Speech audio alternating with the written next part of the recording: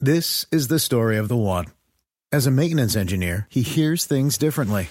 To the untrained ear, everything on his shop floor might sound fine, but he can hear gears grinding or a belt slipping. So he steps in to fix the problem at hand before it gets out of hand. And he knows Grainger's got the right product he needs to get the job done, which is music to his ears. Call, click Grainger.com, or just stop by. Grainger, for the ones who get it done.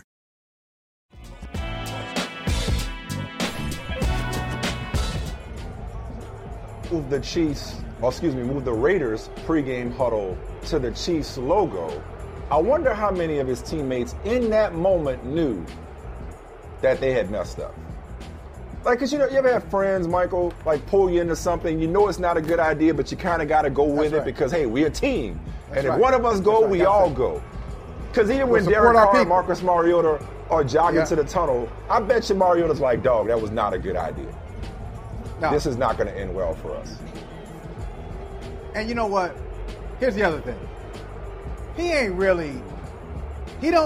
a part of the tradition, Mike. I mean, what's he know about Chiefs Raiders? He's been a Jaguar. He's been a Raven. They knew they had lost 41-14 the first time. Here's the Chiefs after this beatdown. Yeah, there wasn't a lot of conversation about it.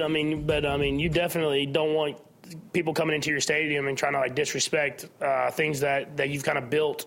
And so for us, just gave us a little bit more motivation to go out there and win against a really good football team that we have a rivalry against that usually is a tough football game. So I think guys were ready to play today, and I think it showed on the field. It doesn't really move me. I don't think champions, really act in that manner. Yeah, it don't even matter. So, I didn't hear about the logo thing until after the game, but that's pretty disrespectful, But I'm glad we jumped on them out the way we did. Michael, I've identified a theme for us, at least to start today's program, and that's bad ideas. This will be a recurring theme throughout today's show. It's just bad ideas, bad decisions. Former Raiders coach John Gruden made the decision. Can I contribute to that? Not only do I expect you to do that, but I think you'll notice that a lot of those bad ideas will gravitate toward my side of the screen. So have fun reminding me that at one point in time I co-signed some of these bad ideas. But anyway. Okay. All right. Former Raiders coach John Gruden had the bad idea of taking a victory lap after the Raiders beat the Chiefs last year at Arrowhead.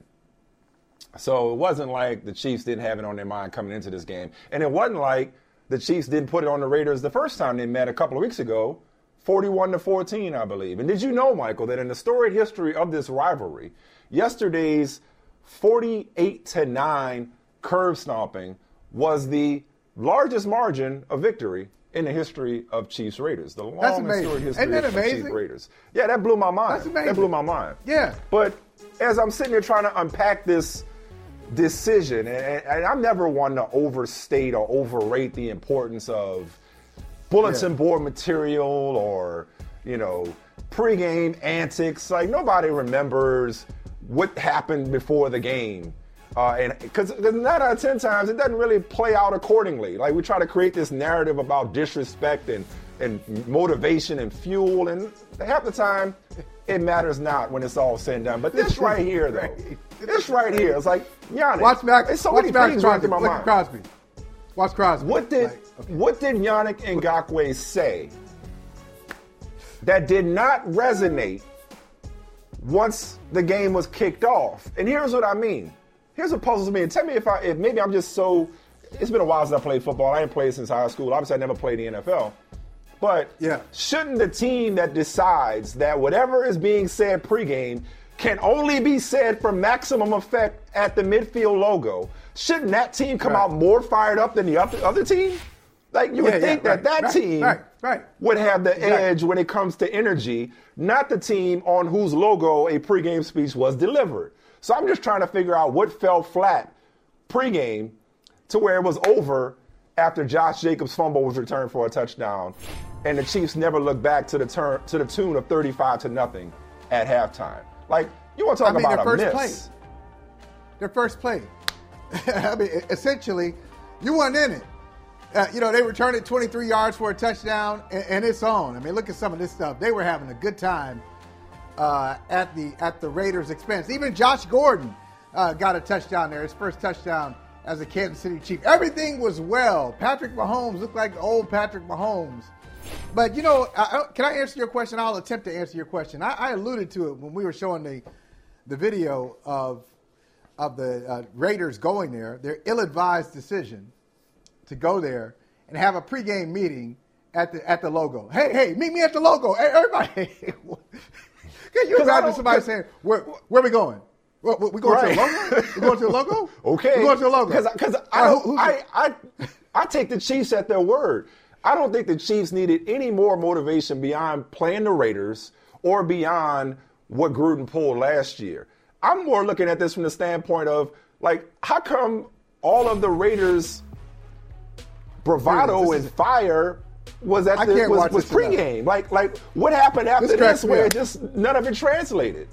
But you'll say you answering the question. Attempted to answer my question about what fell flat from here. I am. Yeah, I'm going to answer your question. I'm going to attempt to answer the question.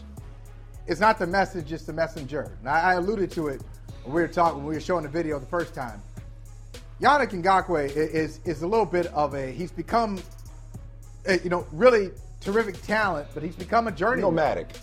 Nomadic, yeah. He has. I mean, he's played for a lot of teams. So to do this, you'd have to, like if Derek Carr did this, first of all, Derek Carr wouldn't do it. But if Derek Carr did it, maybe there would be some context behind it. I mean, there's certain rivalries that are great in the NFL, and they have a lot of history to them, and you got to know the history before you pull a stunt like that. This is not just like, hey, the Chiefs got a little winning streak going, and we think like we feel like we're a good team too. They're not better than us. They're not going to overwhelm us. We're going to go out there and we're going to take care of business. This is Chiefs-Raiders, one of the great rivalries in the history of the game. And Mike, I've talked about this project I did with Bill Cowher. The book came out in June. And, there were a lot of great moments talking with Cowher. But one of the things that he kept coming back to, Marty Schottenheimer, the late, great Marty Schottenheimer, was his mentor. And he said, Marty, when he coached the Chiefs, Marty would just he would become tearful with talking about the difference between the Chiefs. Man. Hey, when you talk about this Lombardi trophy, hey, there's a gleam in the trophy and the whole thing. His teams never really got that gleam. That's the only thing missing, the only hole in his very impressive Hall of Fame worthy resume. But one of the things he would do when talking about the Raiders and Raiders Week, he would just really point out the contrast. He'd get very emotional. This is a battle of good and evil. And he'd believe it. Like Al Davis and the Raiders, they represent evil. We represent good. It's our responsibility to give our best against the Raiders. He really was into it. And the players would respond. And he really enjoyed regular season, and they beat them in the postseason. Those were some of his greatest moments. You got to bring that kind of energy and bring that kind of perspective if you're going to pull a stunt like that. And let someone say, and here's the other thing I'll say before I pass it back to you. Let someone say, come on, what's the big deal? This is one of the things I like about all professional sports, that rivalries still exist. When rivalries exist, that gets me excited, whether it's hockey, Canadians, Bruins, Yankees, Red Sox, Dodgers, Giants, Raiders, Chiefs. I love those, Auburn, Alabama, that you can have that type of passion at the professional level, even with all the money involved in the game and people say these guys are mercenaries, they don't really care. I like that a small thing like the logo, a meeting at the logo, can spur these guys into I don't think he did that. No, again, you don't think he did? I don't think. No, that's my point. My takeaway from that ill-advised decision is not that it further fired up the Chiefs. As we heard a minute ago, some of them didn't even know about it. I mean, the fans certainly, Yeah, but fans were still, booing.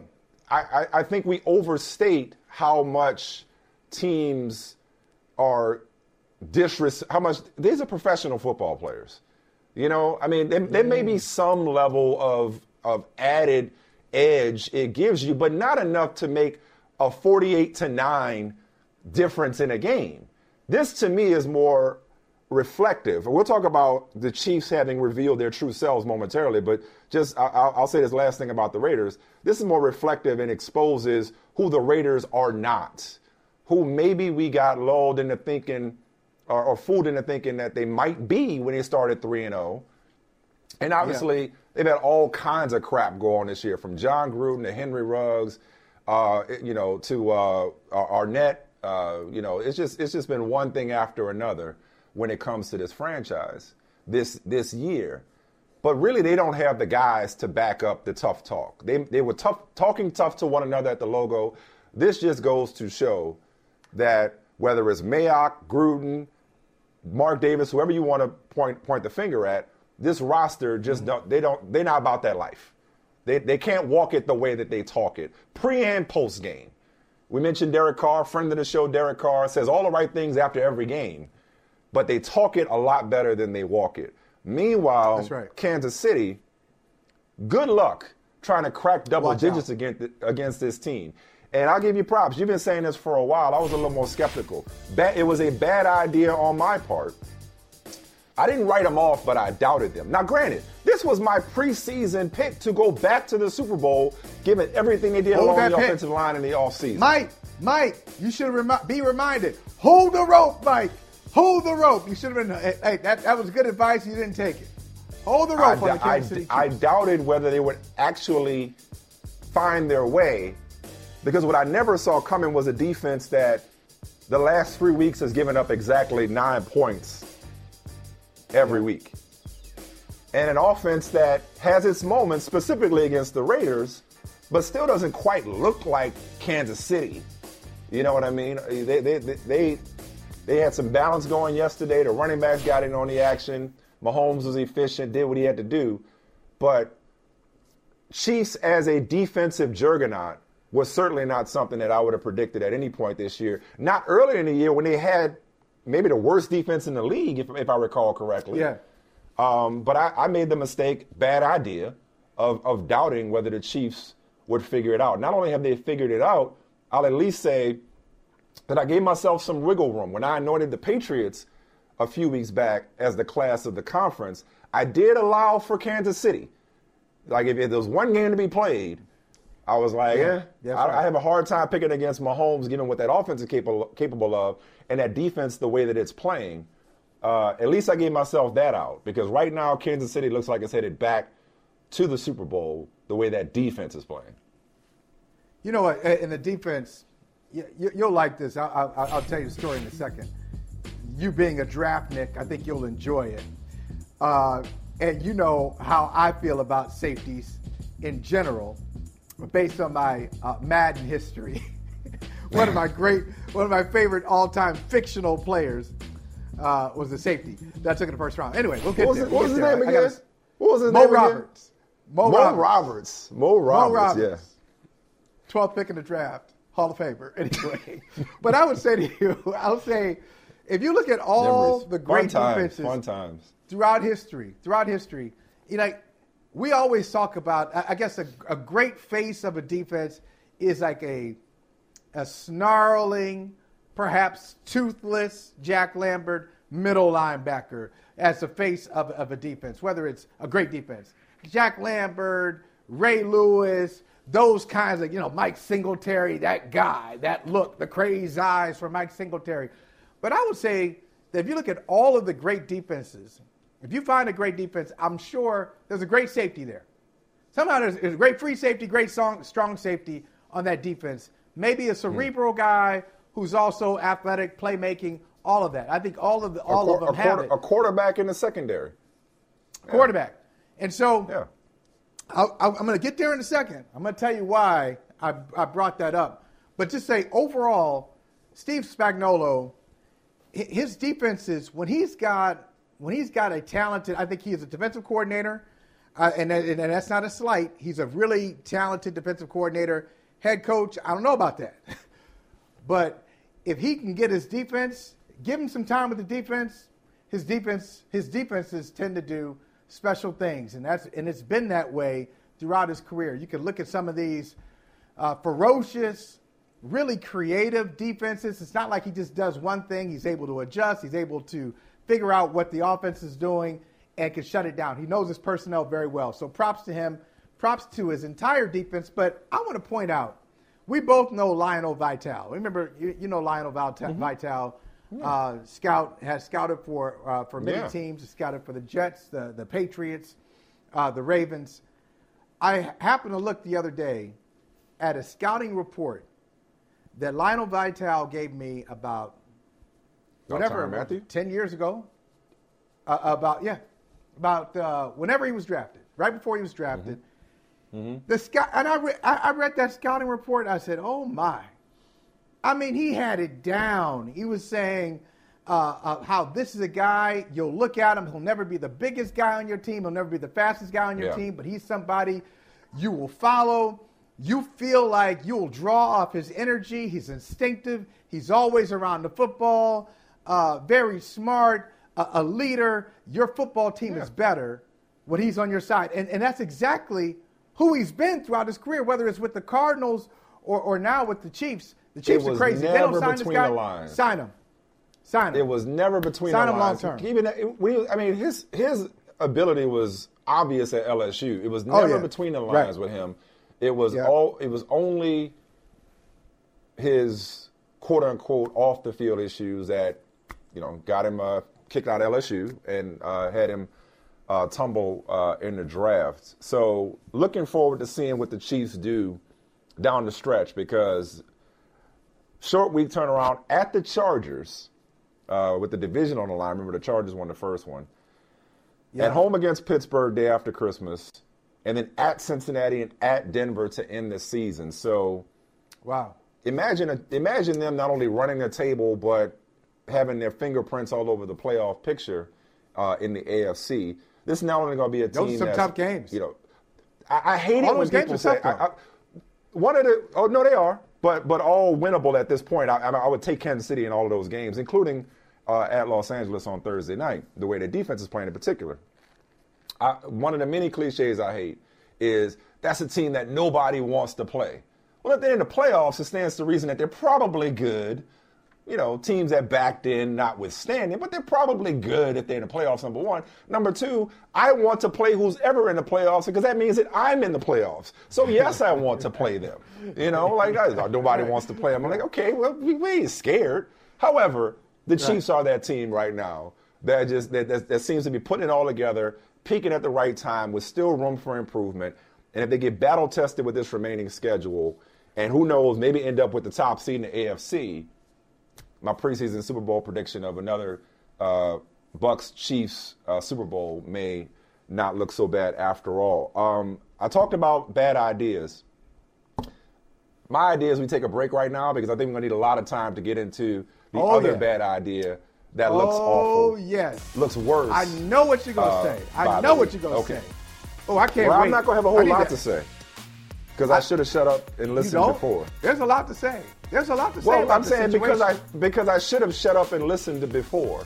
So unlike the Raiders doing the victory lap and then the logo speech, I don't want to double down on the error of my ways when it comes to this next topic that we'll get into on the other side. Okay. I don't want to, no spoilers, but I know where you're going. I think you know what it is. You know what it is. I know what it is. I know what it is. I just don't want to spoil it for our audience listening on Sirius XM Channel 85 and YouTube and Peacock TV. Dietz & Watson's been making meats and cheeses the right way since forever. What's that mean? It means never cutting corners, ever. It means cooking, not processing. It means our Virginia brand ham that's cooked to perfection, then twice baked to layer the flavors. It takes more time, but you can taste the difference. We come to work every day to do it the right way, even if it's the hard way. Because if it's not right for us, it's not right for you.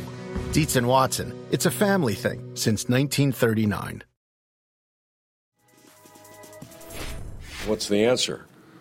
Start leaking information or some nonsense? No, that's nonsense. That's garbage. That's that's once again. I've been very blessed. I've not really dealt with that. I've not dealt with. Well, did you hear what he said? What? No. Let's improve on offense and get our quarterback in a position to be successful. That's our focus. What someone's brother said or someone said that will occupy very little of my time. And if there is a source, that source is unemployed. I mean, within seconds.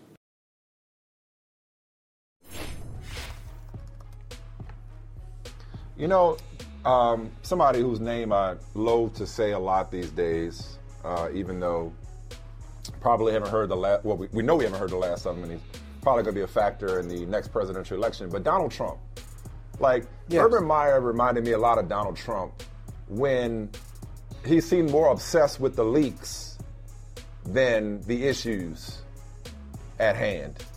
You know, it's more like, hey, you know, we're gonna get rid of these leakers. We're gonna get rid of these people who are put. Well, wait, what about the actual information here? Like the culture, it's not about the leaks. It's about the fact that you got holes. Like you got holes in your roster, holes in your staff, holes in your overall philosophy about how to create a so-called winning culture. Look, man, I'll get to it quick, and you can get on with the I told you so's, because I know they're coming. No, I'm not going to get to this. You should. I implore you. I'm enjoying listening to you and Urban Meyer. But I'm enjoying listeing to you on this. So this is in lieu of the I told you so's. Okay, fair enough. Go ahead. Take your time. I don't care how much money Shad Khan owes Urban Meyer. I don't care how much money he owes Urban Meyer. He owes it to Trevor Lawrence. He owes it to himself to nip this thing in the bud. He should already have fired Urban Meyer by now. I know they met yesterday, I believe, after the game. He should have fired Urban Meyer by now and started his next coaching search. Whether this is about pride or the paycheck, maybe they haven't found cause for which to fire him. Maybe staying behind when the team went back from Cincinnati and getting caught in photographs with a woman that's not your wife at your restaurant or the bar or whatever it was. Maybe that wasn't enough to fire for a cause and therefore lay claim to the money he's owed on his contract. But this one you just got to eat, man. You just got to own this mistake and you just got to eat it. Because the longer you let this dude stick around, the harder it's going to be to fix it on the back end. The more likely you're going to ruin Trevor Lawrence. Like you got your generational quarterback prospect who looks awful right now, who doesn't look capable of transcending his surroundings. I don't know who in his right mind would want to work for Urban Meyer. And I'll tell you what else. Urban Meyer has so little credibility, so I don't believe a damn thing he says. So he could deny to Jay Glazer all he wants that he called his assistants losers. I believe the reporting 100%. He can deny it all he wants because Urban Meyer's track record says that he's a liar. When has he ever been truthful? When it matters. And I'll tell you, and I'll say this one other thing, and then I'm done for now. Okay, all right. I fully believe that Urban Meyer would have taken a college job if somebody would have actually wanted him. Because him saying, I'm not going to be the head coach at Notre Dame, or I'm not interested in a college job, that presumes that a college job was interested in him. Go ahead. Because you can't. That's right. You can't hire. You can't hire Urban Meyer right now. Just like what assistant coach would want to work for Urban Meyer? Exactly. What athletic director thinks that hiring Urban Meyer is a win for your program right now? So if the right job were open for Urban Meyer or interested in Urban Meyer, he'd have jumped ship. Meanwhile, the ship be sinking, and Shad Khan got to throw this dude overboard.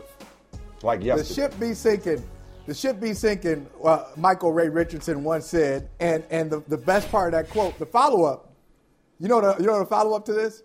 The reporter asked him, how bad is it, Michael Ray? He said, the ship be sinking. And he said, how low will it go, Michael Ray? You know what Michael Ray said? The sky's the limit. Oh, that's so good. The sky's the limit of the ship sinking. I love it. Anyway, look, I'm going to appreciate you because you did something, and you have something that Urban Meyer doesn't have, and that's called humility. So you admitted that you got it wrong. Urban Meyer hasn't been wrong yet. And the one thing I'll say, since I'll make it 3. 2 makes it 3. So Urban Meyer won't admit he's wrong. Michael Smith admits he's wrong. I'm going to tell you where I was wrong in this. You know where I was wrong?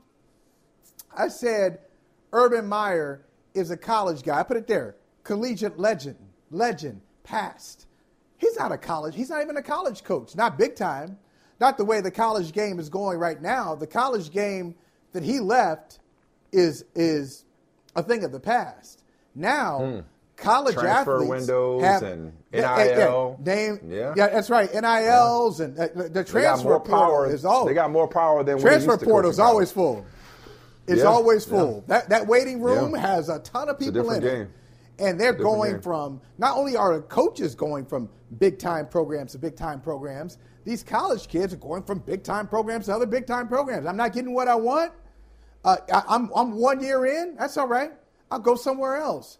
And so Urban Meyer is used to an environment in college where he is the czar, and everybody will bend to his will. That's why he's no longer in the college game. He thought he could do that at Ohio State. They gave him one more courtesy. It's a little too late to fire you, bruh. So we'll give you one more year, then you're out. That was the college game he left. No one really is going to do that for you anymore, where you can just come in and do whatever you want. You can't. Maybe Nick Saban can. Maybe Brian Kelly can right now, these guys, Lincoln Riley. But the list is pretty small, and he's no longer on the list. Now let's bring it to the pros. In the pros, he still hasn't made the adjustment. If you watch his actions and listen to his press conferences, Michael, you'll hear these little remarks that let you understand it. He doesn't quite get it yet. In the beginning of the season, when he talked about when they hadn't won a game yet, he said, I'm usually not wrong about these things. I'm usually not wrong. My teams, I usually have a good understanding of what a good football team is. And I don't know, there are a lot of wins in that locker room. One, you've never been a pro coach before. So what you're used to doesn't really apply in this situation. Two, it's not about you. This is not about you. The program is not about Urban Meyer. It's about building the Jacksonville Jaguars into a competitive team. I'm sure he did call out his assistant coaches and call them losers. But you can't operate that way. You can't be the guy who gets all of the credit and runs the entire program, because you'll lose them. Your assistant coaches have to have some kind of power, some kind of autonomy, some away from you, and they've got to have some confidence that that they are a part of building this thing together. His approach is dead. It's dead. Well, it doesn't work. But when was it ever? And it doesn't work. When was it ever alive, though? But where does that fly? Like that form of leadership isn't healthy on any level. Like even if he were in college and berating his assistant, saying in old college you could. Old college you could get away with it. But maybe 5 years ago, put it this way. Maybe he got away with it, but I don't know any effective leader that says it's not me, it's you. In any setting, right. in any setting. So maybe he managed to overcome his shortcomings, maybe because he just had more talent than everybody. I don't know, but if that's how he's used to talking to his assistants, it's a wonder he's had the success that he's had to this point, albeit on a college level. Michael, let's go back to my humility for a second, and I'll tell you what I got wrong about this. I think it wasn't so much that I did not listen. I know Urban Meyer's background. We know about his missteps toward the end at Ohio State. We know who he is. It wasn't that I ever disagree with you that Urban Meyer wasn't a questionable fit at the NFL level. I think my mistake, and talking to me for 2 hours a day, 5 days a week for the last year plus, you should know this by now. I think where I err is I tend to give people the benefit of the doubt more than I should. I tend to give people a chance when it comes to changing who they are.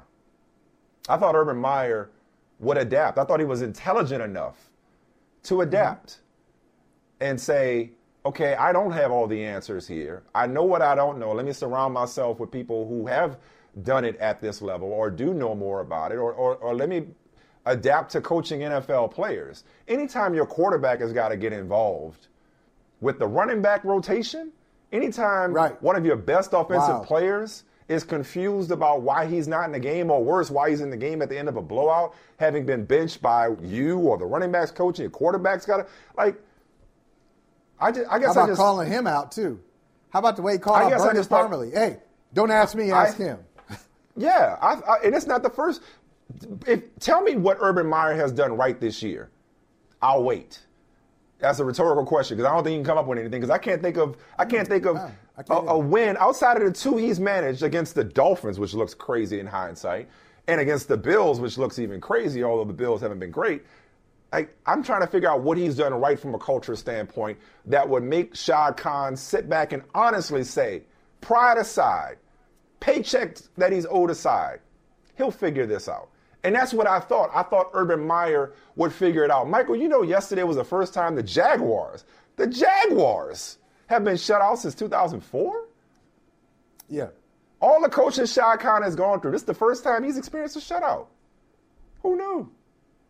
So that was my mistake. It's thinking that Urban Meyer was smart enough to know that he knows not.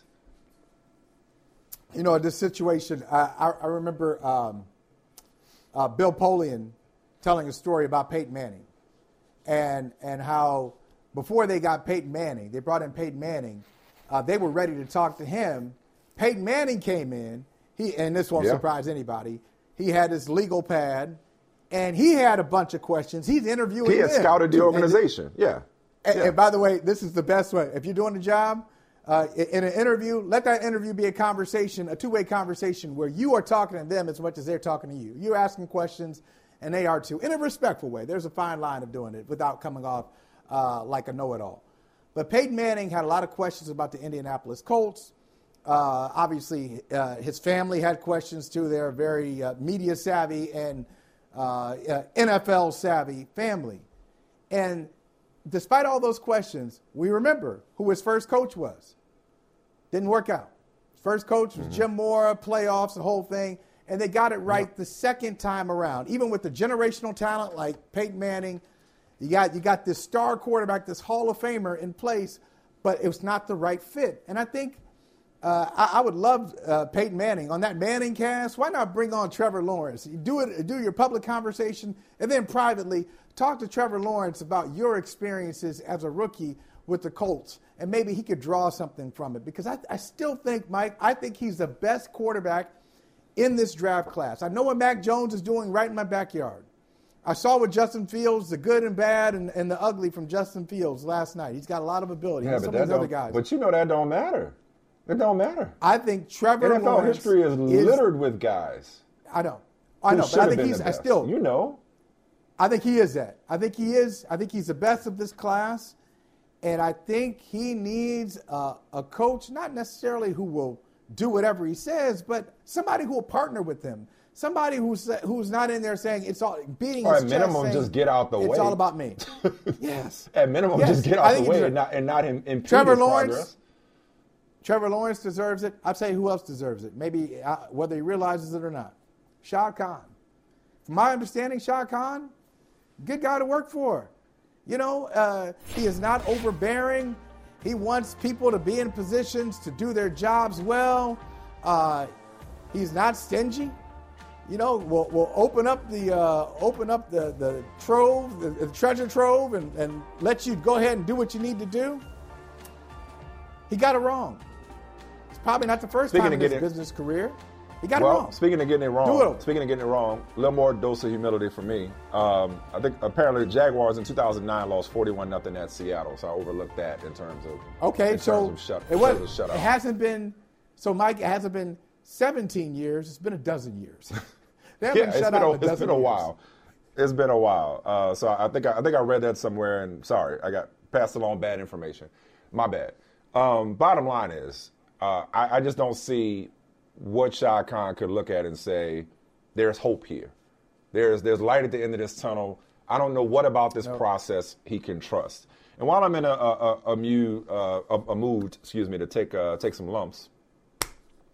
Before you go, look, man, before you take that next lump, Yep. one more thing. Can we go back? The way Urban Meyer handled the quarterback competition between Gardner Minshew and Trevor Lawrence, he got that wrong too. He even got that wrong. The list is long. It's so long. Again, wait, Mike. That's easy. That's a layup. There's a layup I was right more there. on point. I was more on point than I even realized with the Trump comparison.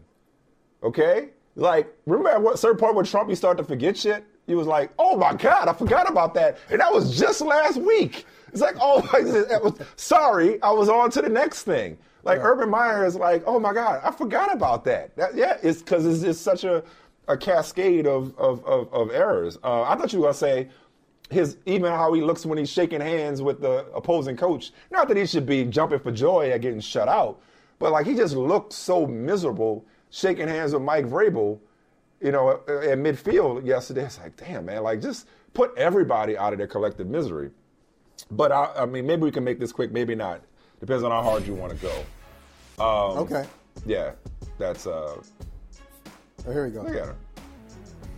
Just looks completely out of sorts. Like, all right. I don't know. I'm not expecting a hug. Whatever. You're like, whatever. But just felt so. Yeah. It just feels. He feels so disinterested. Yeah. I've been invested and interested in the Cincinnati Bengals, and when they were coming back yesterday from down 20-6 against the Niners, man, I was feeling good. When Jamar Chase was doing this thing, when they went into overtime, when Robbie Gould missed that field goal, I was like, oh man, I was like, you know what? This is setting up good for you, boy. But George Kittle, I don't think this is a Bengals story, Michael. For me and you, it may be a Bengals story. It may be a Bengals story. No. All right? Listen. It is still, it's not the same old Bengals. And the way they rallied from that deficit yesterday shows that. That is and true. Thank you. And they may end up 9-8 when it's all said and done, or 8-9 as the case may be, because they got Denver on Sunday at Denver. Then they got the Ravens. We'll see about Lamar, the Chiefs, and the Browns. So who knows how they finish? They may regress to their usual sub 500 finish before it's all said and done. And you might be right before it's all said and done. But today, Michael, for me, I come to bring praise and give flowers to one George Kittle, the best tight end in football. When you talk about what he does in the receiving game and in the blocking game, we know what a monster he is blocking wise. Dude had 13 catches yesterday. The last 2 weeks, homie got 332 receiving yards. At tight end, he's got 332 receiving yards the last 2 weeks. I mean, when's the last time you've seen a tight end carry an offense? The way this dude is doing. I mean, Travis Kelce does his thing. Okay, Travis Kelce does his thing. Come on. We know Gronk is the GOAT of all time, but right now, I don't know that you can tell me that there's a better guy playing a position, both in the run game and the pass game, than George Kittle is. Yesterday was about George Kittle not being denied more than it was about the Bengals bengling, even though I know you took great pleasure in seeing them come up short again. They're not out of it, though. They're not out. They're in the hunt. They're in that proverbial in the hunt column. They are. They're in the hunt. Everybody. Look, everybody's in the hunt. Everybody's in the hunt in the AFC North. Okay, everybody's there. The division, Cleveland could win it. Pittsburgh still, strangely, could win it. We weren't on the air after that game, that Minnesota game, which was insane. Up 29-0, the Vikings. And you were right. Because when the Vikings were up 29-0, I said, hey, Mike said earlier today that it's going to be close because that's what the Vikings do. This one's not going to be close. Yes, it was. The Bengals are not the same old Bengals. This was a terrific game, and they will figure it out. They won't figure it out this year. Maybe they'll figure out how to win. That's all they're missing. It's here. It's here. It's not the payroll. It's not the history. It's not the heart. It's just learning how to win these kinds of games. Okay? Is that progress? Did I just make progress right there? Major. Dietz & Watson's been making meats and cheeses the right way since forever. What's that mean? It means never cutting corners, ever. It means cooking, not processing. It means our Virginia brand ham that's cooked to perfection, then twice baked to layer the flavors. It takes more time, but you can taste the difference. We come to work every day to do it the right way, even if it's the hard way. Because if it's not right for us, it's not right for you. Dietz & Watson, it's a family thing since 1939. Does this feel like kind of a playoff push? Like, I know you guys have talked, like the Packers game seemed almost like a playoff game. Does this have that same kind of That's feeling? how I'm taking it. I feel like it's a playoff game, so that's how we got to take it. That's the mindset, and we got to win. We got to win. So. All right. The Rams looking to avoid the sweep at Arizona tonight. They're going to have to do it without Jalen Ramsey and Tyler Higbee, who are being placed on the COVID-19 reserve list, Michael Holly. Yeah, they're going to have to do it without those guys. But larger point, Mike Smith, Charles Robinson, larger point is this is an opportunity for the Rams, even without a couple of star players. This is an opportunity for the Rams to prove that, yes, they do belong in this conversation. It's not too late. It's mid-December. We know the Super Bowl's at SoFi, and last year the Buccaneers, nobody was talking about them as Super Bowl favorites in mid-December. Then they went on a run, and we know what happened. Charles, do you think the same thing is possible for these Rams who have looked less than super most of the year? Yeah, I do. I still think, though, that it's a team that has not quite figured out what it wants its identity to be. They wanted to be balanced coming into this season. Cam Akers goes down, and I think they felt like, okay, well, this kind of ruins our plan to be balanced. Now, that said, if the running backs, Sony Michel's healthy, if Henderson's healthy, they've got guys that I think they can balance that offense out a little more. So it's not just the Matt Stafford show. We have a multitude of teams right now where it feels like the quarterback is functionally the entire offense. Lamar Jackson in Baltimore, you have Josh Allen in Buffalo, and in a way you have Matt Stafford in LA. And it has led to problems for all three of those programs when everything is tilted so much onto the quarterback. I think you're right. This is a period. This is a game where, as Aaron Donald says, it's like a playoff game, and that makes me think two things. Number one, we're going to get a look at the playoff game where COVID affects it, because Tyler Higbee, as Michael Smith said, won't be there. Jalen Ramsey won't be there. I was just told, actually, as the show was starting, they're calling up a practice squad tight end as we speak. Throwing them on the plane to they need a tight end, basically. So they're going to have to pull a practice squad tight end.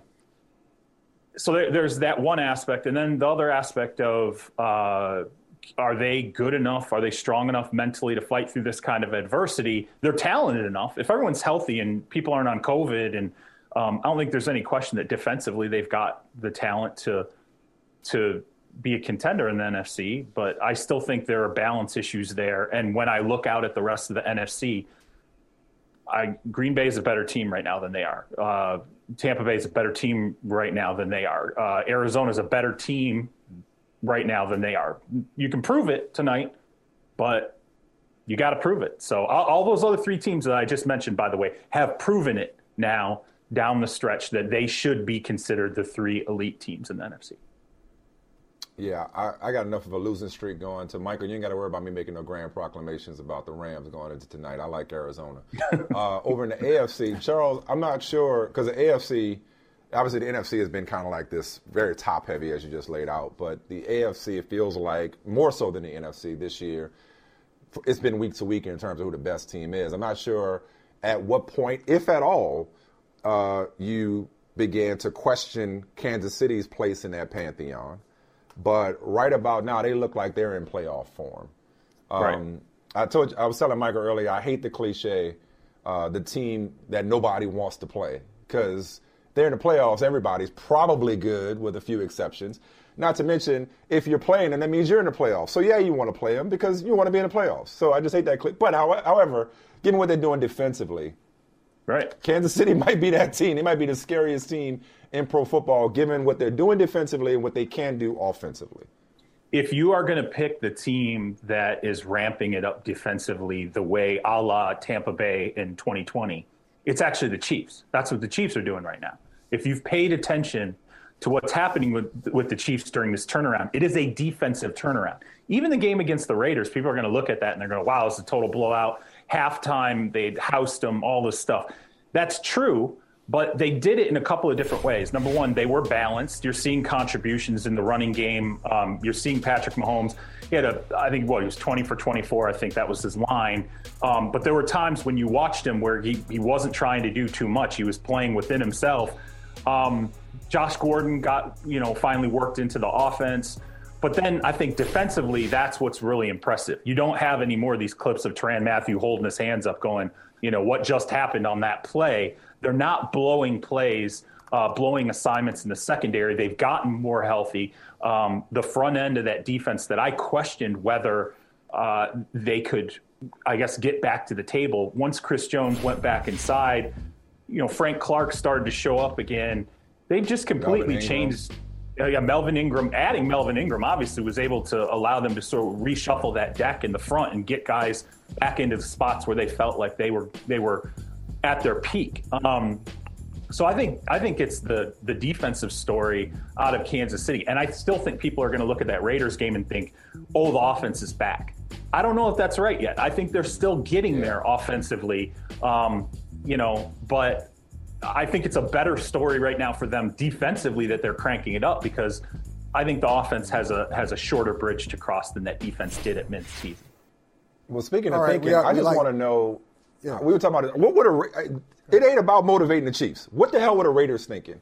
Like, why? The logo thing? Why would you go to the logo and then not follow it up with a more inspired performance? Like, I just want to know what fell flat in that huddle that they were like, yeah, that's nice, and then just went and got their ass kicked. Yeah, what are the Raiders missing in a question? I mean, by halftime, they had been blown off the surface of the planet. I mean, it was you just don't go to the logo. I don't know if this was like, hey, we circled the bus last time when we were here and we won the game. I bet you somebody in that group, Joe, somebody in that group is like, no, this ain't a good idea, man. Like, yeah, like, do we have to? Yeah, this is the. There will be the hunt for whose idea. Well, there you go. I mean, he got somebody calling. Yeah. This is the. I grew up as a Pistons fan. It was always who organized the walk-off against the Bulls, and it took us 20 years before Bill Laimbeer was like, yeah, actually, that was me. That was my bad idea. No, this is when keeping it real goes wrong. That's when keeping it real goes wrong right there. They knew in that moment that they had messed up. They figured it out pretty quickly. So, Charles, you have to pick one, that exercise. Pick one. We got three in the AFC. We got the Chiefs. We got the Patriots. We got the Titans. Pick one of those teams to roll with for the rest of the year, all the way to L.A. Who is it? Did we just talk about them, or is it one of the other two? I'm feeling really good about the Chiefs. I am. Here's the thing about New England.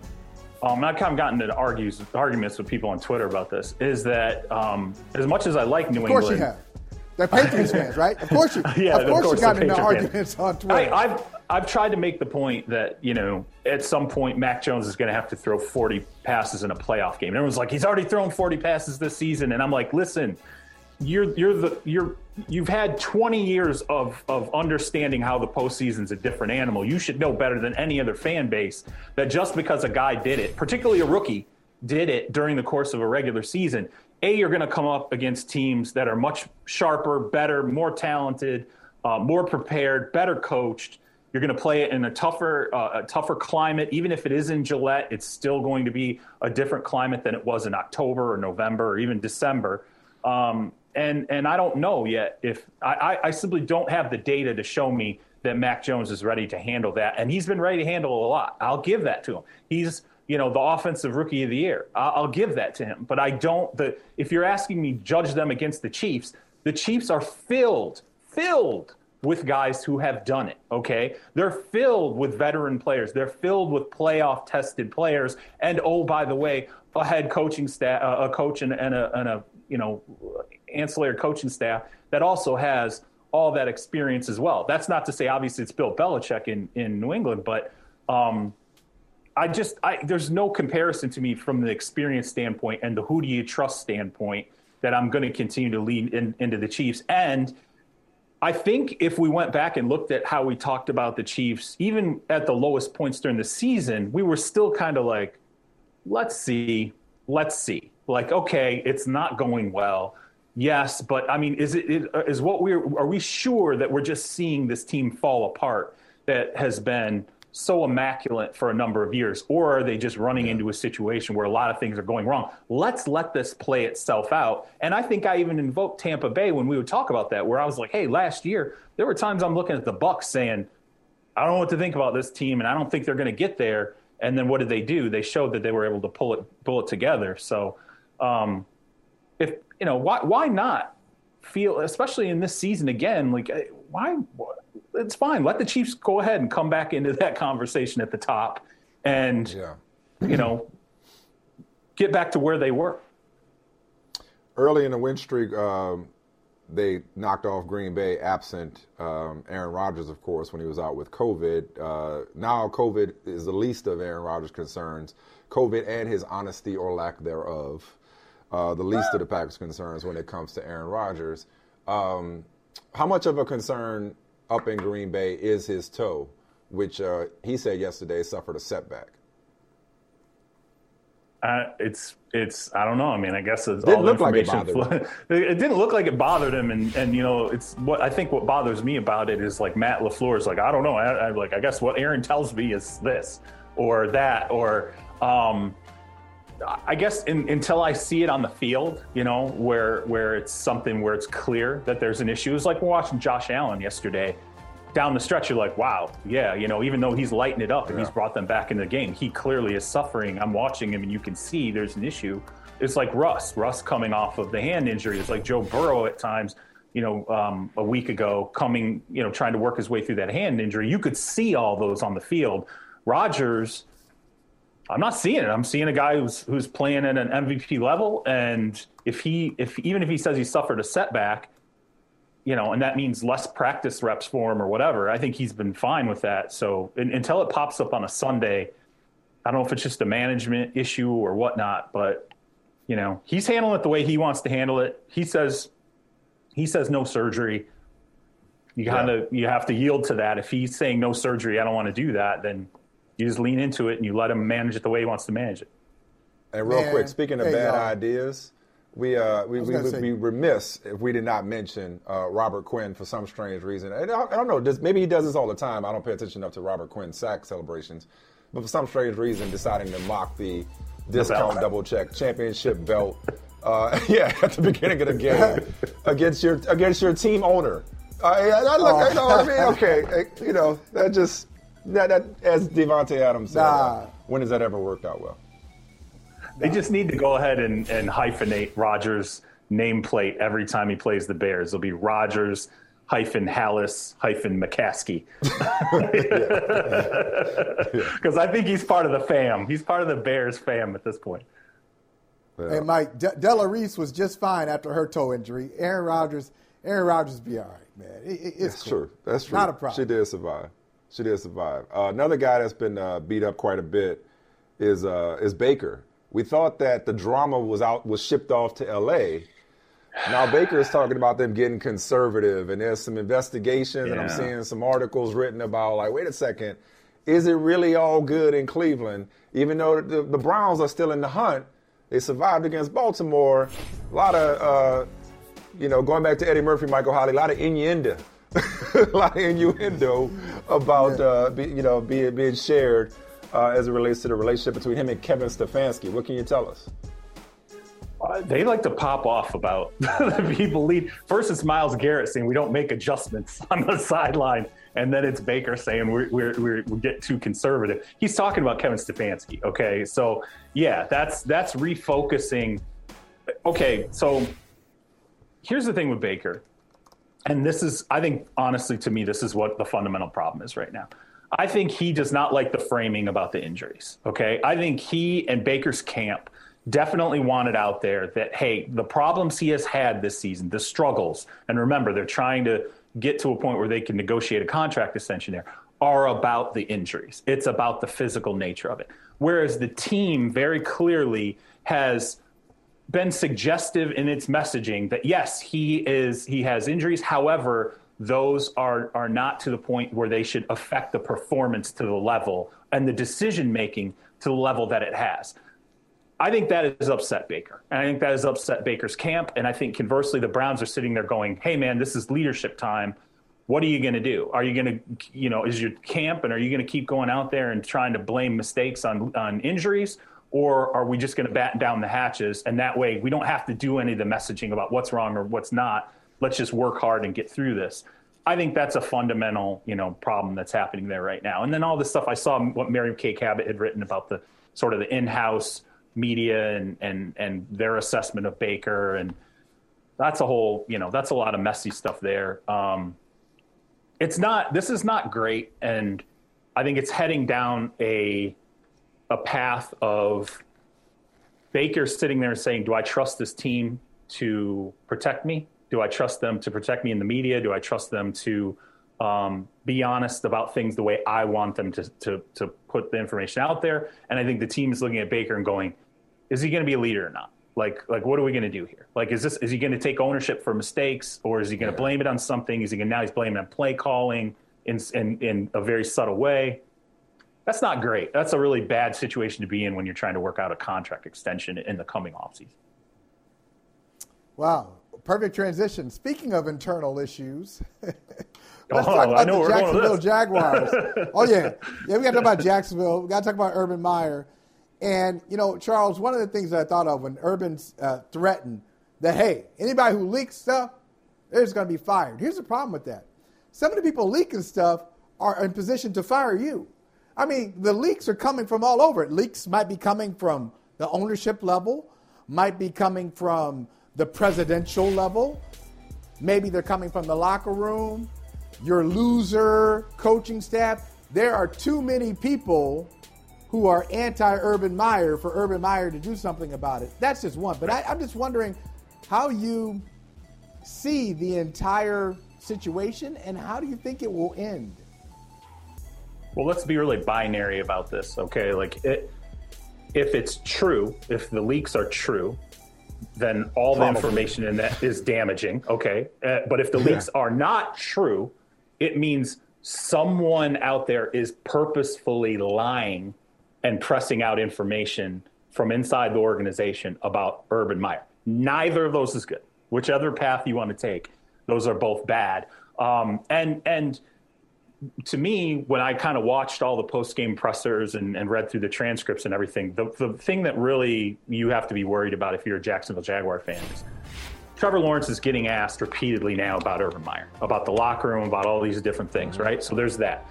Then you also have other people who are looking at Trent Baalke, the general manager, going, so he was there when the 49ers went to war with Jim Harbaugh. That ended. He was there with the one-and-dones with Jim Tomsula and Chip Kelly that were all ugly, and there were leaks all over the place. So you have people looking at Trent Baalke going, is he involved in this, or is he not? Or which I'm not saying he is, but I'm like, that's just another layer of questions that only lead to bad things. So there's no upside to this. And when I wrote about this, I brought up the fact that Bobby Petrino, almost 14 years to the day, resigned at this point in the season. Bobby Petrino resigned after 13 games of the Atlanta Falcons. Here's the crazy thing about that. Bobby Petrino was 3-10. Okay? He had one more win than Urban Meyer. Okay? Mike Vick had gone to jail. It wasn't the job that he took. In fairness to Bobby Petrino. I know. Said no one ever. Ever. But yet here we are today where I was like, and he was coaching a season in which his presumed starting quarterback was being prosecuted by the feds and not on the team. And so now the difference was Bobby quit. He snuck out. He quit. Mike Zimmer called him a coward. And so, Urban presses on. But fundamentally behind all of this, Urban Meyer signed what is believed to be a 6-year contract. And an agent that I've spoken with who keeps very good information and data, he does a lot of coach contracts, told me is his understanding Urban Meyer is making $9 million a season.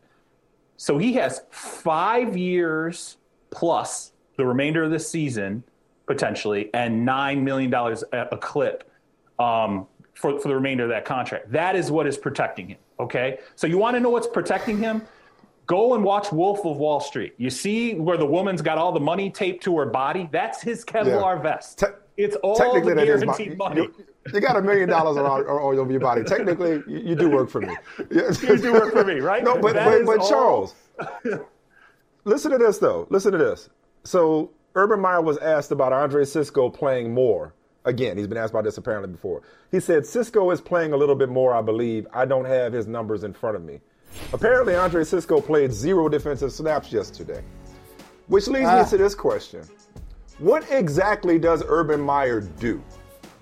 Because he seems not only disinterested, disengaged, but he also seems completely disconnected from his football operation that he is being paid, that you just pointed out, $9 million a year. This is funny to Michael. $9 million because he saw this coming. $9 million a year to oversee. He doesn't know about the running back rotation, or at least he'll have us believe. There was another instance, it escapes me because I get lost in all the Urban Meyer missteps. There was another instance where it was like, yo, this is game management. That's your purview. That's your job. It was something else that Trevor Lawrence had to answer to this year. So if Urban Meyer does nothing other than make everybody miserable and throw people under the bus and threaten to fire leakers, exactly what value is he bringing that eating his contract wouldn't offset? Because if anything, he seems to be more of a hindrance than a value add at this point. He seems to be holding the organization back. Well, okay, there's 2 ways to look at this. Actually, there's only really one way to look at it. We talked about the salary. It's a $100 million decision, okay? So if you fire him now, you're going to pay out, whatever, $50 million. You're going to have to pay $50 million to the coach who replaces him, okay? And a new staff. Owners and a new staff. Owners have a hard time admitting small mistakes. It's a really hard time admitting a big mistake. And the $100 million mistake is a very big mistake, okay? So there's that. But as you said about what is he doing, I think the whole ball game, everything, we can talk about the resumes. I have a winning resume. He doesn't have a winning resume, whatever, all the things that came out, whether coaches, players, all the stuff. The whole ball game, the whole enchilada here is Trevor Lawrence. Okay, it is. It's Trevor Lawrence. It is. It is. It's the end game, right? This is the foundational piece moving forward that we cannot screw up. And once it becomes a hindrance to Trevor Lawrence, who, by the way, looked like he's regressing, Sunday was the worst game he's played this season. Then, as an owner, you have to sit there and go, am I going to allow this thing that we have that has to be the centerpiece to be damaged by this? And if I am, now it's on me. Okay, now I'm – and here's the one thing I want to mention about Lawrence that came out in the reporting. If Trevor Lawrence has to go to Urban Meyer and ask Urban Meyer why James Robinson is not playing more, that is a fundamental red flag that he is now being affected by what is going wrong inside the organization. To me, that is a clear as day sign where your rookie, number 1 draft pick quarterback has to come to you and go, this guy is our best running back. Why is he not on the field? That is a glaring example of a player who is now looking at a situation that affects him and saying, I don't understand this. That's scary. All right, man. We appreciate you, Charles Robinson. Thank you so much. And definitely thank you for the Wolf of Wall Street pull. One of my all-time favorites. Yeah. That's what I think about. Every time people are like, just fire him, I'm like, but he's standing there with all the stacks, just all like Velcro to his body. That's what Urban Meyer is. All that guaranteed money is a big Kevlar vest right now. At least twice a day. You got to pump those numbers up, Charles. The rookie numbers in this racket. All right, talk to you later. All right, be good. All right. The longest field goal ever attempted is 76 yards. The longest field goal ever missed? Also 76 yards. Why bring this up? Because knowing your limits matters, both when you're kicking a field goal and when you gamble. Betting more than you're comfortable with is like trying a 70-yard field goal. It probably won't go well. So So set a limit when you gamble and stick to it. Want more helpful tips like this? Go to keepitfunohio.com for games, quizzes, and lots of ways to keep your gambling from getting out of hand.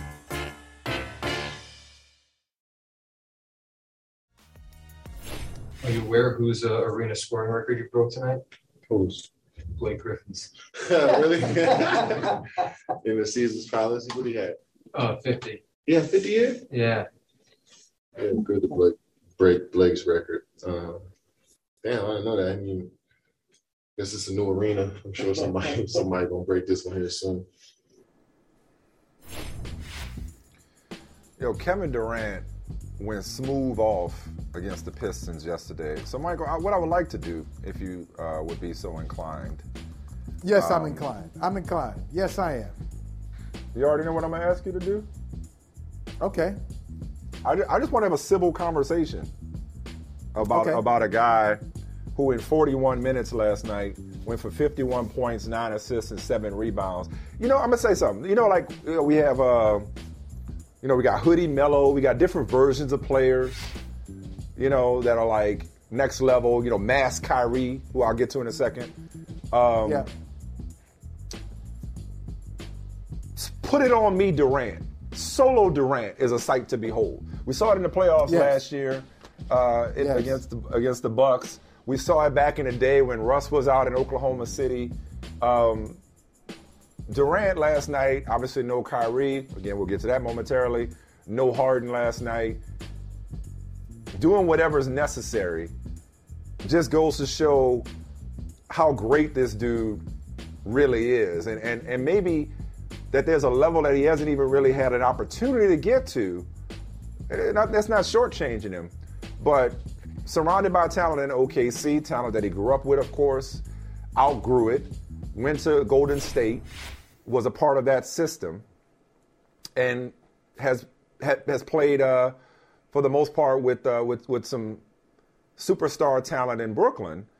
When it's just him, dude's a monster, and there's nobody better now or ever that has at putting the ball in the basket than one Kevin Durant. He's got everything offensively. And he might have another MVP at the end of this year. And I would hope that you could find it in your heart, Michael Holley, to look at what this man is doing, the numbers that he's putting up, and also find a corresponding narrative. Because, it's two things with MVP. It's numbers and his narrative. He's got the numbers. Could the narrative be there when James Harden is not James Harden? Kyrie, for now, isn't there. And the way he's playing, I don't know how, Steph is the leader right now based on how the Warriors are playing. But I don't know how you could discount Kevin Durant from winning MVP the way he's played right now. I don't think anybody is, but before it's all said and done, it might be his award to lose. I'm drawn to certain types of projects, certain types of reporting where we all are aware of an incident. It's something public, whether it's a celebrity that everybody knows or it's a game that everybody has seen. So you have that as a backdrop, but then you have a documentarian, a journalist, a screenwriter who tells you something about what you saw that brings a different context to it. Like, oh, wait a minute, I was watching this. I didn't know this was happening at the time. I bring that up because I don't know what it is. I'm telling you, I sense a peace with Kevin Durant. I sense contentedness. Dare I say, Michael Smith, I'm talking about Kevin Durant here. Mr. Twitter Fingers himself. Somebody say something? What? You said something? He's comfortable. I sense a happiness. Kevin Durant, a happiness. Even though he said he didn't want to use that word. He didn't want to chase that. As long as you ain't trying to get at him from the stands. Now, if you get at him from the stands, he'll let you have it. As he then got fined for, but I'm all for cussing people out. Maybe that's just me. Right. Sometimes you got to do that. Sometimes you have to. I think everybody has to do that at least once every 2 or 3 years. Sometimes people just have it coming, and it makes you feel better, and it makes that person understand you in a different light because they may approach you thinking that you won't do that, and then they get it, so they deserve it. Here it is. There it is, right there from KD. But I sense a lightness to his game, maybe you had the word. Maybe it's comfortable that I haven't seen in a few years. I saw this from Kevin Durant when he first got to Golden State, maybe saw it at parts of it in the MVP season. But he just seems he's on something different, man. I'm not sure what it is. Maybe we'll find out. He's got his own boardroom project. Maybe we'll find out in the boardroom. Maybe we'll find out in a year or two. But this Kevin Durant, he's always been able to score. Is he on something There's different? a shine on him that's a little different. Yeah, I think it is. Well, number one, he looks better. Like his repertoire, his array of moves, his mid-range game, he just looks like a better player than the one that was lost to the Achilles injury. Came back last year, looked phenomenal last year, culminating with that virtuoso performance in the Bucks series. But he looks like he's managed to add to his game. And we talking about one of the leading scorers on a per game basis in NBA history. So it's like, how much better can a guy get? He looks better. In terms of this piece that you described about him, I don't know if it's a piece or is it just a difference in how we look at him. Is it in the eye of the beholder? Do you, me, and others consider who you're talking to? I'm not trying to. Well, but it's not like. But it's not. Something. Well, but give yourself a little more credit than that. It's not like we just look. It's not like he's not giving it to fans, whether it's in person or online. I don't know that he's changed so much as I think last year, what he did against the Bucks and how he attempted the effort that he put forth in trying to carry that team with half of Harden and no Kyrie. I think what we did was it took most of us a while, but we set aside some of the narratives that we had about him as it relates to him leaving Oklahoma City for Golden State or teaming up with Kyrie and Harden to begin with. And we just started to appreciate what we had in Kevin Durant. And I think that's why I asked if we could have just a civil conversation about the Nets, because we're watching somebody who might be as devastating a scorer as we've ever seen in the NBA, with apologies to the late, great Kobe Bryant and apologies to Michael Jordan. And obviously will put up some incredible numbers. Nobody's done it like this dude. When it comes to putting the ball in the basket with the array of skills and moves. Well, what do you mean, though? I mean, that's a big statement. Package.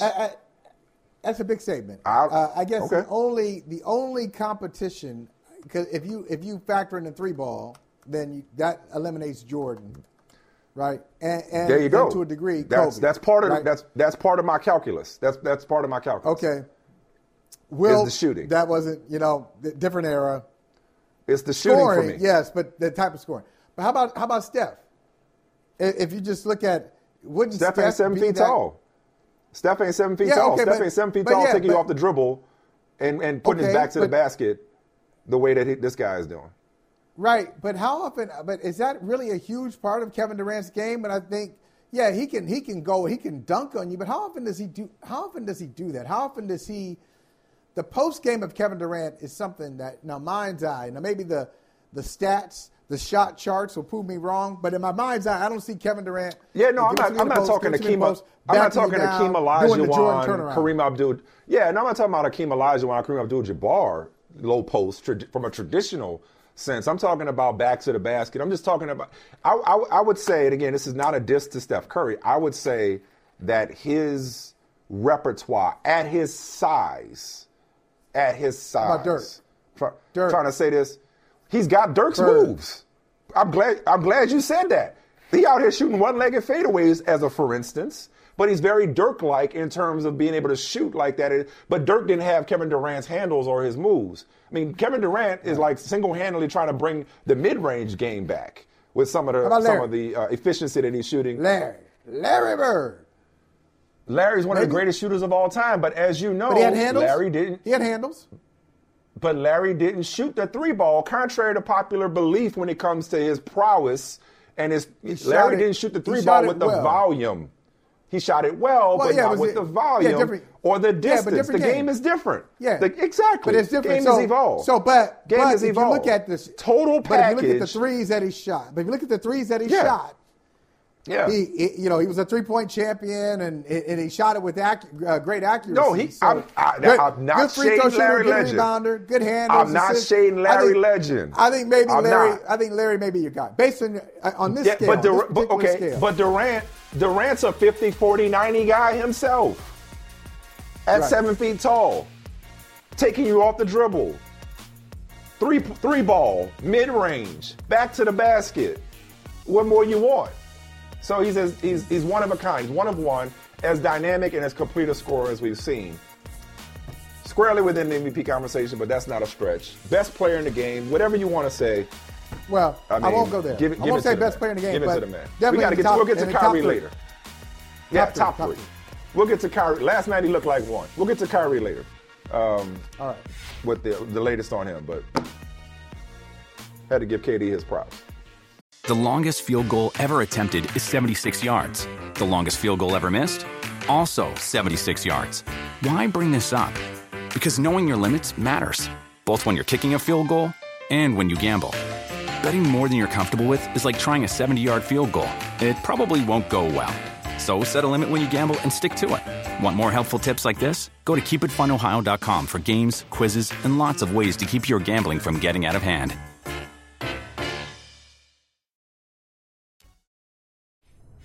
It's going to be tough sledding for us until we get better in that area. We're not good in that area. We were JV again tonight, and I'm talking about up front on both sides. We lost the battle in the line of scrimmages, and that's football. We make no excuse. It is what it is. We got to be better than we were. We'll turn over every stone to do that. We got a long week coming up between this and our next one. We'll make good use of that time and assess not only what we're doing, but who we're doing it with. We're doing this now with our guy, Jerome Bettis, who is taking some time out of his preparation for the PXG College Golf Showcase coming up Wednesday night on the Golf Channel. And, Buzz, I hate to ask this question about a Mike Tomlin team, about a Steelers team. But how did this franchise, dare I say it, lose its way? Whether it's Chase Claypool's immature and selfish antics, whether it's being run on or not running consistently, the way we've gotten used to seeing, like getting blown out by the Bengals. The Bengals blowing you out. What's happened to the Steelers as we know them, man? And the division they can still win the division, which is crazy, but they just look lost. Well, it's more the transition from when you lose guys on that offensive line, you had guys retiring, you had guys moving on to different teams. So you, in essence, have a whole new offensive line.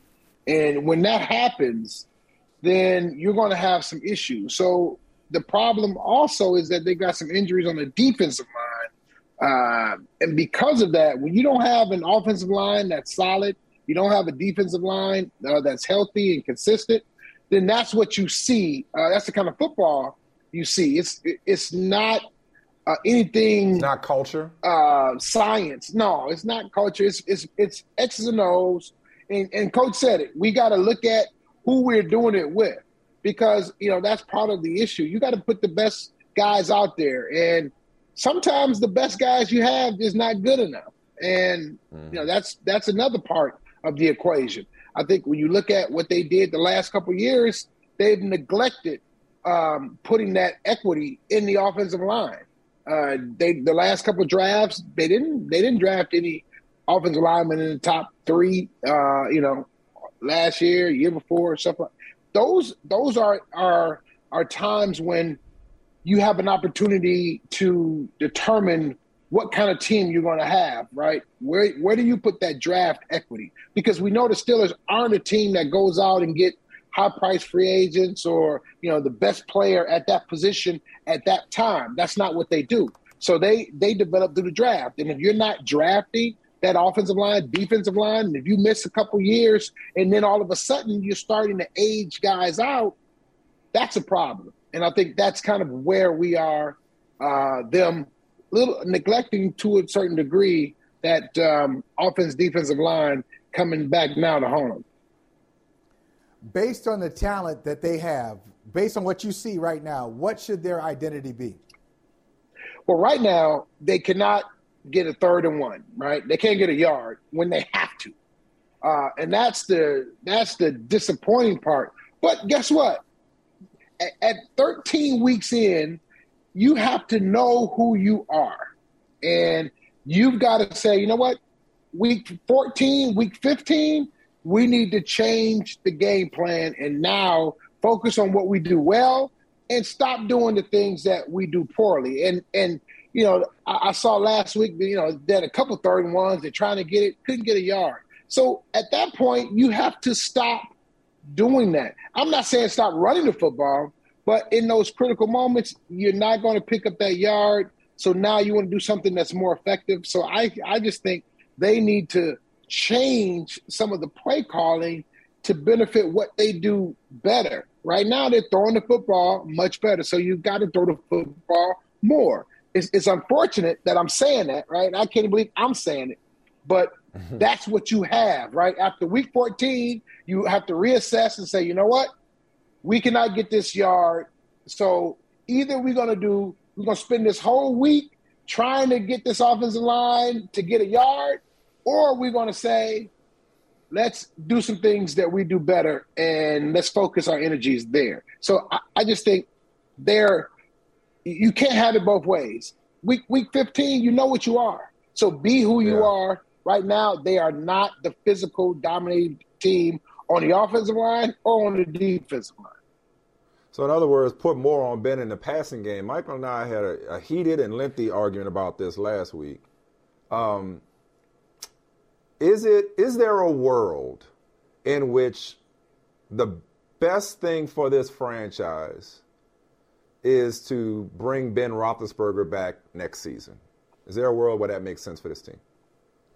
Absolutely. Let me tell you what world. Now, it's not a perfect world by any stretch, but here's how you bring Ben back. You have to look at the model that the Tampa Bay Buccaneers employed. They brought in a quarterback that was 40-plus years old. How do you protect this guy? What they did, they got a first-round left tackle. They turned around, they went out and got another offensive lineman, right, and said to ourselves, we are going to put the best offensive line we can possibly put in front of him to protect him, right? And we're going to pound the football to protect the quarterback. So they did all these things to protect the quarterback. That is an age quarterback. So now you don't have to worry about Tom Brady throwing the ball 45 times. Now, he can do it 2 or 3 games, but to ask him to do it 17 weeks, now you're doing him a disservice. So when you look at Ben, what do? If we go out and get the best offensive line we can possibly do, i.e. you saw Kansas City do it last year. You saw when Tampa brought in Tom Brady, what they did. They committed resources to the offensive line. If the Steelers want to bring Ben back, because right now there's not many options out there at quarterback, he can still spin it. We saw that. If he's given the time, he can still spin the football. He cannot move as the way he used to move. And one of his trademark plays was shrugging off guys and then making that play. That's out of the repertoire. We understand that. But you got to protect him. If you protect him, he can still throw it. He can still help you win, but you have to protect him with the offensive line. I don't know if you followed it. Mike Tomlin got very upset when the USC job was still open. His name came up. He was very upset that his name came up in the USC job. But then we started looking at some of the money, Jerome, that these coaches are making. I said to Mike Smith, hey, maybe he should throw his name back into that ringer because these college coaches are getting pro money. Do you understand why he got so upset? And how do you look at college coaches, Notre Dame included, Notre Dame's former coach leaving, getting bigger money at LSU? How do you look at some of these college coaches getting these huge contracts? Well, first of all, Tomlin, I think that one of the reasons he was upset was he considers himself in the top echelon of coaches, which he should be considered. Obviously, having won a championship, there's maybe 6, 7, 8 coaches that have won championships, right, in the NFL. So from that standpoint, he's in a different class. Well, none of those other coaches in that class were being considered. So he's like, why am I being considered? That, I'm not on that class. So that was his issue. And it made sense to me. I get that part. Also, the other part to that is the way the game is changing, and now the players have more opportunity. They can go with this portal thing. I think it's a great thing for college athletics as a whole, because it doesn't force the player to have to sit in a situation where the organization doesn't have that same type of loyalty, right? You can do what you need to do. So I get that part. Now, the coaches being paid what they're being paid, we understand that this is a business, and the business is winning football games. And although, yes, it is a college setting, college environment, when you look at these programs, it's an arms race with the best facilities, the best fields, the best stadium, all these things. And so naturally, that competition is going to go into the coaching side.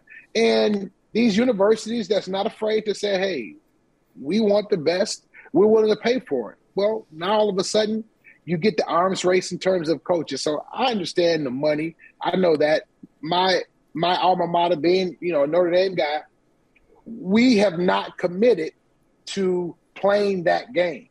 And so, for instance, when you see our coach leave, well, you look at his base salary. His base salary was a third, I believe, of what he got paid, right? So at that point, you have to say, okay, I understand, I get it. And I'm thankful for what you did for our program. We appreciate it. And I don't see why so many people are upset. They're all upset about him leaving. And that, if you understand the situation, he was getting paid a third of what he's being paid. You cannot pay someone a third and think that it's okay. He was underpaid in terms of his value, being the second most winningest coach behind Nick Saban, and you getting paid a third of what he's getting paid. So I understand him leaving, and I get that part. The problem is college athletics, you have to change some of those bars to allow these coaches to stay. If you change the National Signing Day, you push that back, now it allows the coaches to be able to stay. Hey, before we let you get out of here, speaking of college, man, we know you've gone from being a Hall of Fame running back and a great broadcaster to running things on the golf course. PXG College Golf Showcase, Wednesday night on the Golf Channel. What you gonna shoot, Bus?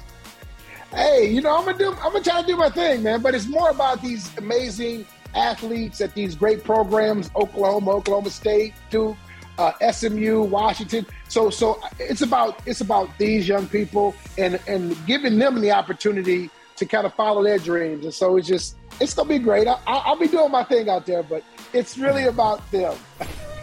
All right, man. We appreciate you, brother. Thank you so much for following through. Thank you, man. Appreciate you guys, man. And I love what you guys are doing, man. Keep it up. Thank you so much. Thank you so much. Appreciate you, man. No problem. The longest field goal ever attempted is 76 yards. The longest field goal ever missed? Also 76 yards. Why bring this up? Because knowing your limits matters, both when you're kicking a field goal and when you gamble. Betting more than you're comfortable with is like trying a 70-yard field goal. It probably won't go well.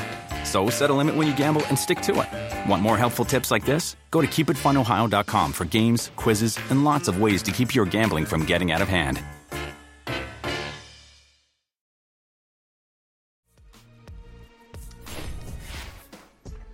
Hey, Mike, are you buying this optimism? Yes, I am. Oh, you are? Okay. Yes, I am. Yes. Take it away. Got to be under a rock Yes. if you ain't heard that Yes. Shams is reporting there's optimism that Kyrie Irving could return based on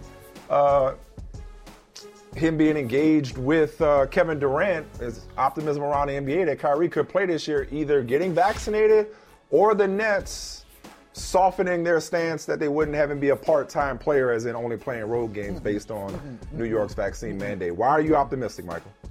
This is always the path. This has always been the path to me. It is not, and we've talked about this before, Mike, in a different context. We'll start off in a different context and we'll just bring it back into this Brooklyn Nets situation. When people have made the decision, people have talked about their discomfort with the vaccine or being vaccinated and what is it, and they have all these kind of questions. The path is not fire and brimstone. It's not preaching to them. It's not telling them that they're wrong and, hey, who are you using? Where's your research coming from? And wagging the finger. It's not that. It is always relational. It's always a connection that will get somebody to change their mind. If you're dug in, somebody wagging their finger at you, it's just going to make you be even more intractable. What will do it is somebody that you respect coming to you and that conversation maybe leading to something else. So I don't think it's the Nets. I don't think the Nets have softened their stance. I think it's very simple. I think it's Kevin Durant and his conversations with somebody who he's very close to, Kyrie Irving, saying, okay, this is what I'm – just an ordinary conversation. Yeah. And this is what I'm seeing. Ordinary conversation. This is what I'm seeing. Okay. This is what the league is like. This is what the locker room is like. This is how I see this our team. This is the potential of our team. What will it be with you? Better than what it is right now. And I don't think Kevin Durant has tried to campaign him. I think it's just. Did you find Kyrie Irving to be anti-vaccine or vaccine hesitant? Wasn't. He said hesitant. He said he was not. He said he's not pro. He said he's not anti. He said, using his words, because he's very careful. I'm very careful with people like this who are a little tough to follow, and I think sometimes Kyrie Irving is tough to follow. But I've just followed his words when he gave that long IG statement monologue. He said, "I'm not pro. I'm not anti. Isn't it okay if I have some questions?" All right. Well, I'll put it to you like this. And we talked about this. He said you got questions. What was his process? And maybe we'll find out pretty soon. What was his process when it came to getting those questions answered to the point? This is two different things. You could have questions and they could be answered, but are they answered to a point where you feel good about getting vaccinated? And if that's the case, we'll find out soon enough whatever information he came upon that was different from the information that existed back then. I don't think the information's changed. The virus has changed and evolved into another variant, but I don't know if the information has changed that was available to him to begin with. So my only point is this. It wouldn't surprise me if the Nets actually softened their stance, because just like Kyrie took a hardline stance and said, I'm not comfortable getting vaccinated, the Nets took a hardline stance and said, we're not comfortable with you being a part-time player and only playing road games. Why would they soften their stance? I don't know. Why would Kyrie soften his? Because why would Kyrie soften his? Kyrie. Okay, like, maybe they're softening theirs because they're like, you know what? Harden's struggling. Maybe they were like me and was like, hey, we got James Harden, we got Kevin Durant. We'll be fine without Kyrie. Remember, I was like, the Nets will be fine without Kyrie because they have two superstars. They got one who's playing 40-something minutes a night and another one who's struggling for one reason or another. Maybe the Nets are like, half of Kyrie is better than none, or maybe our infrastructure is better than we thought. Maybe the organization, I'm just spitballing here. I'm literally spitballing. Yeah, I know, we both are. But maybe just as Kyrie is going through his process, maybe the Nets are going through their process and talking, whether Steve Nash, the assistants, the veterans, being like, you know what?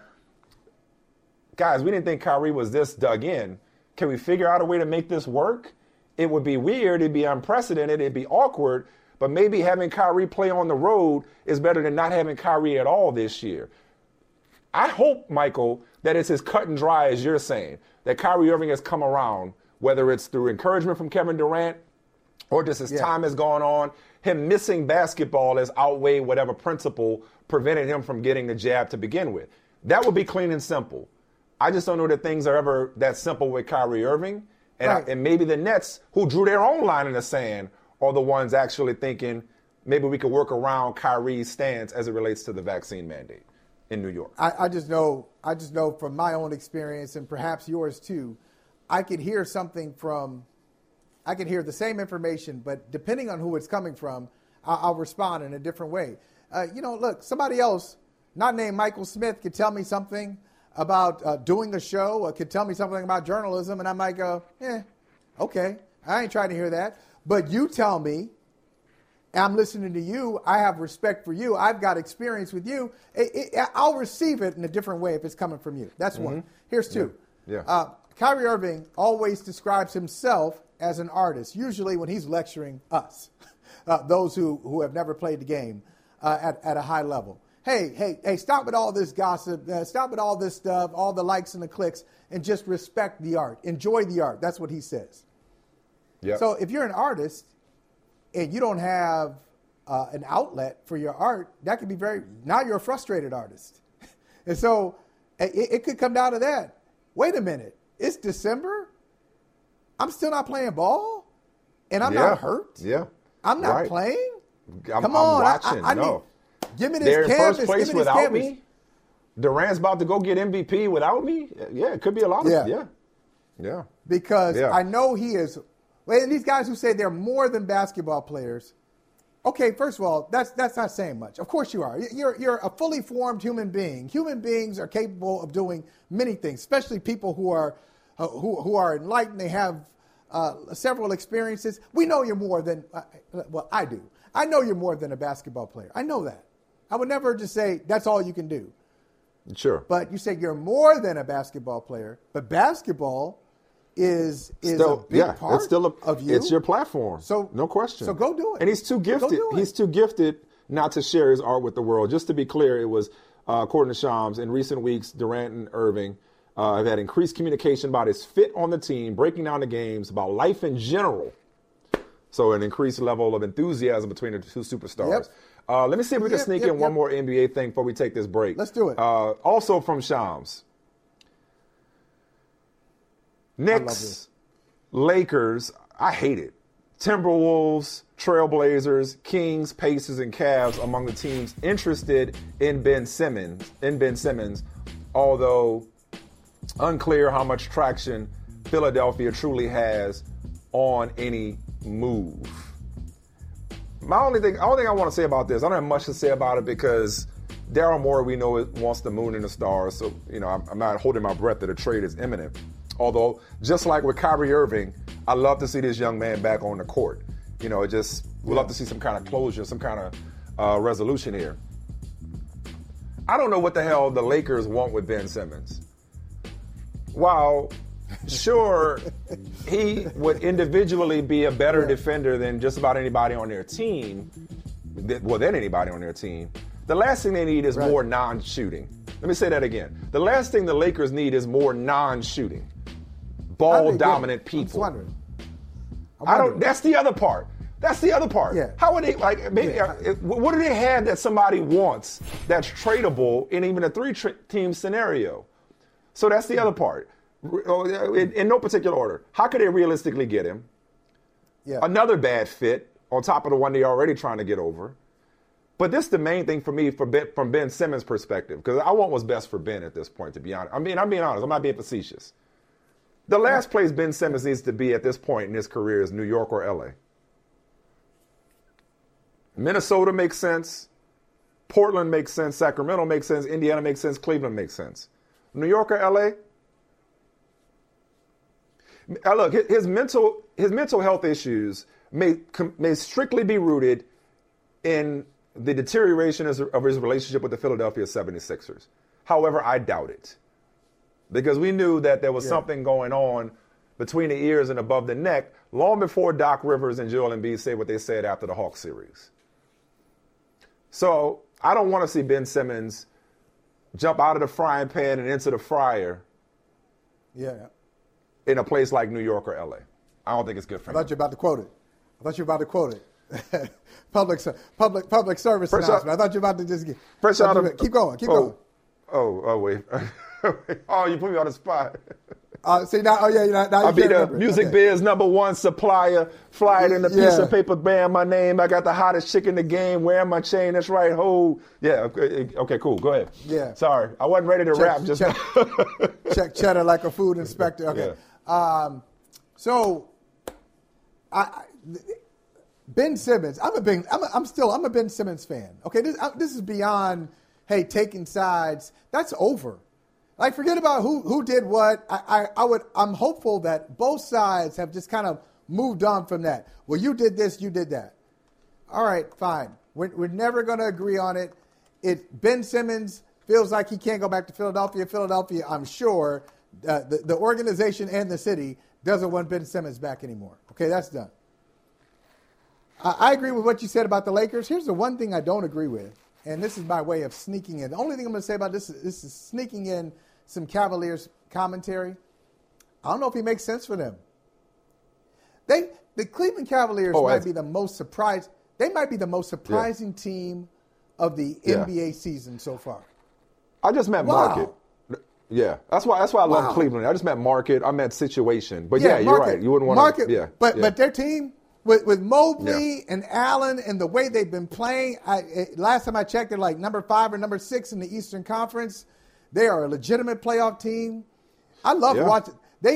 If you like watching box scores, okay, you don't have time to watch all day. Just watch their box scores. The Cleveland Cavaliers always give you some box scores. Go, wait a minute. Whether it's Jared Allen giving you like 20 points and 20 rebounds, whether it's Mobley and his 14 rebounds, whether it's Ricky Rubio and his crazy self at times coming up with these outrageous box scores. Cleveland has a good thing going. They're going in the right direction. I don't think Ben Simmons is a good fit for them. But anyway, he's not a good fit for the Cavaliers nor the Lakers. Everybody else, I can see it. I Knicks love are to see him in struggling. Minnesota. They need a boost. The Knicks I need a love to boost. see him in Minnesota. And Minnesota, I'm not sure he's a good fit for Minnesota either. The Knicks need something. They need something special. Him in New York, man. Not good. Out of fit from Philly to New York. The Knicks are not good. Seems like every other week Tom Brady is achieving some other milestone. This week I can't keep up with him. I know. Well, I don't think any of us really can. But what can you say about him and his longevity in the sport and the fact that he's just continuing to do this at such a high level? I don't think there'll be any records left when he's done. He sacrificed his body to get that first down. I mean, he took a hit. Yeah, that's enough of that.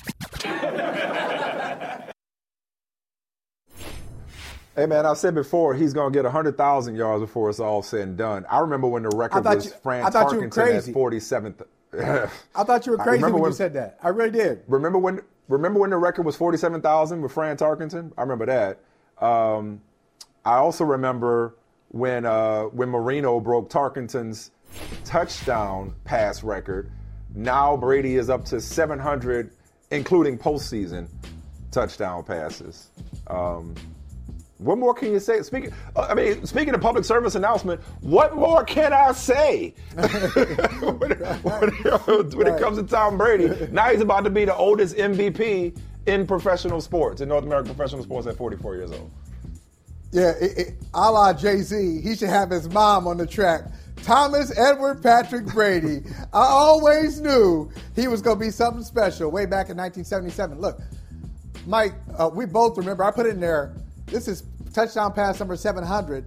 We both remember touchdown pass number 1 from Brady, and it really was Terry Glenn? It really told the story.